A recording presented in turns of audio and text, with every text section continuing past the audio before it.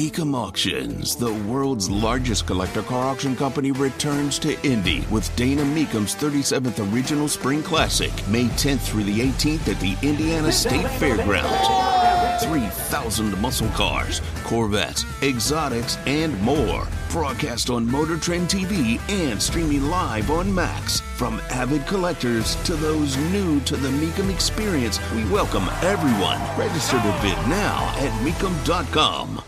So I've got much more to break down regarding this balloon, because there's much more to break down. There are layers to this story. Tony Katz, 93 WIBC. Good morning. This Chinese spy balloon, China's response, and how we should be responding to China. But some things just aren't factual. Some things are just statements to make statements, and they aren't actually newsworthy. And sometimes a coincidence is just that. You want to put it together to other things, you're more than welcome to. But it doesn't make it true. The popcorn moment. Let's go, let's go, let's go. It's a story you need to hear to believe, then grab your popcorn because there is more. This is Senator Marco Rubio on CNN. Now, I'm not angry with the senator from Florida. I am simply stating that after you hear this, you recognize that this is something you can say, but this isn't something that's necessarily true, considering everything else we know regarding what it is that China does with balloons. In a conversation with Jake Tapper, Senator Marco Rubio, listen. Well, we won't know that until we get into a secure setting this week in Washington, and probably most of that is something we won't be able to disclose in any great detail, other than to say this, and that is that, you know, they're going to try to recover this. Apparently it's in shallow waters. We'll see what they recover from it.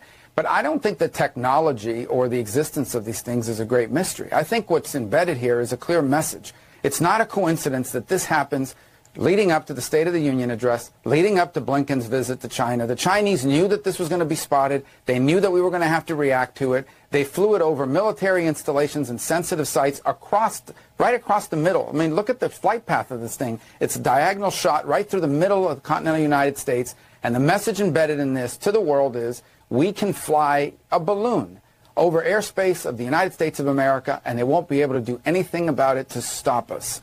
They calculated this carefully with a message embedded in it, and I think that's the part we can't forget here. It's not just the balloon, it's the message they're trying to send the world that we can do whatever we want and America can't stop us. Now, the one thing I always liked about Rubio is that when he's not on the campaign trail, that dude can do thoughtful and serious and focus really better than the rest. He really, really can. When he's on the campaign trail, he just seems to fall apart. The State of the Union doesn't have any connection here, because we know there are other balloons. The sending of the message, the idea that we can do this thing and right? Was that Speed Racer? That's the message.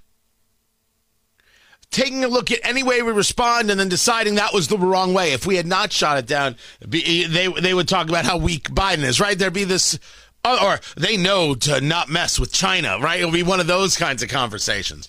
So they already have their prepackaged commie response. But this wasn't because of the State of the Union. You wouldn't be able to prove that. This was because this is who they are. This is what they do, and we have to ask ourselves, what is our plan in response? That's it.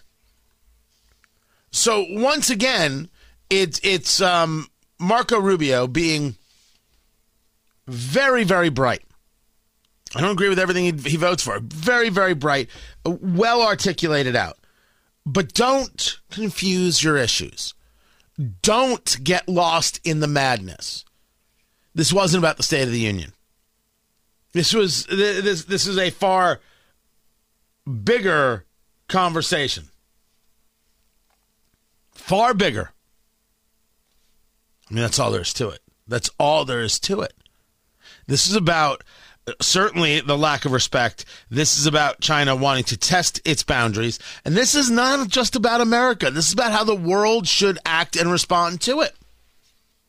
Now let's see if the world's tough enough. And how do you get South American countries and African nations not to take Chinese money? Ooh. Well, there's some big mountains to climb right here.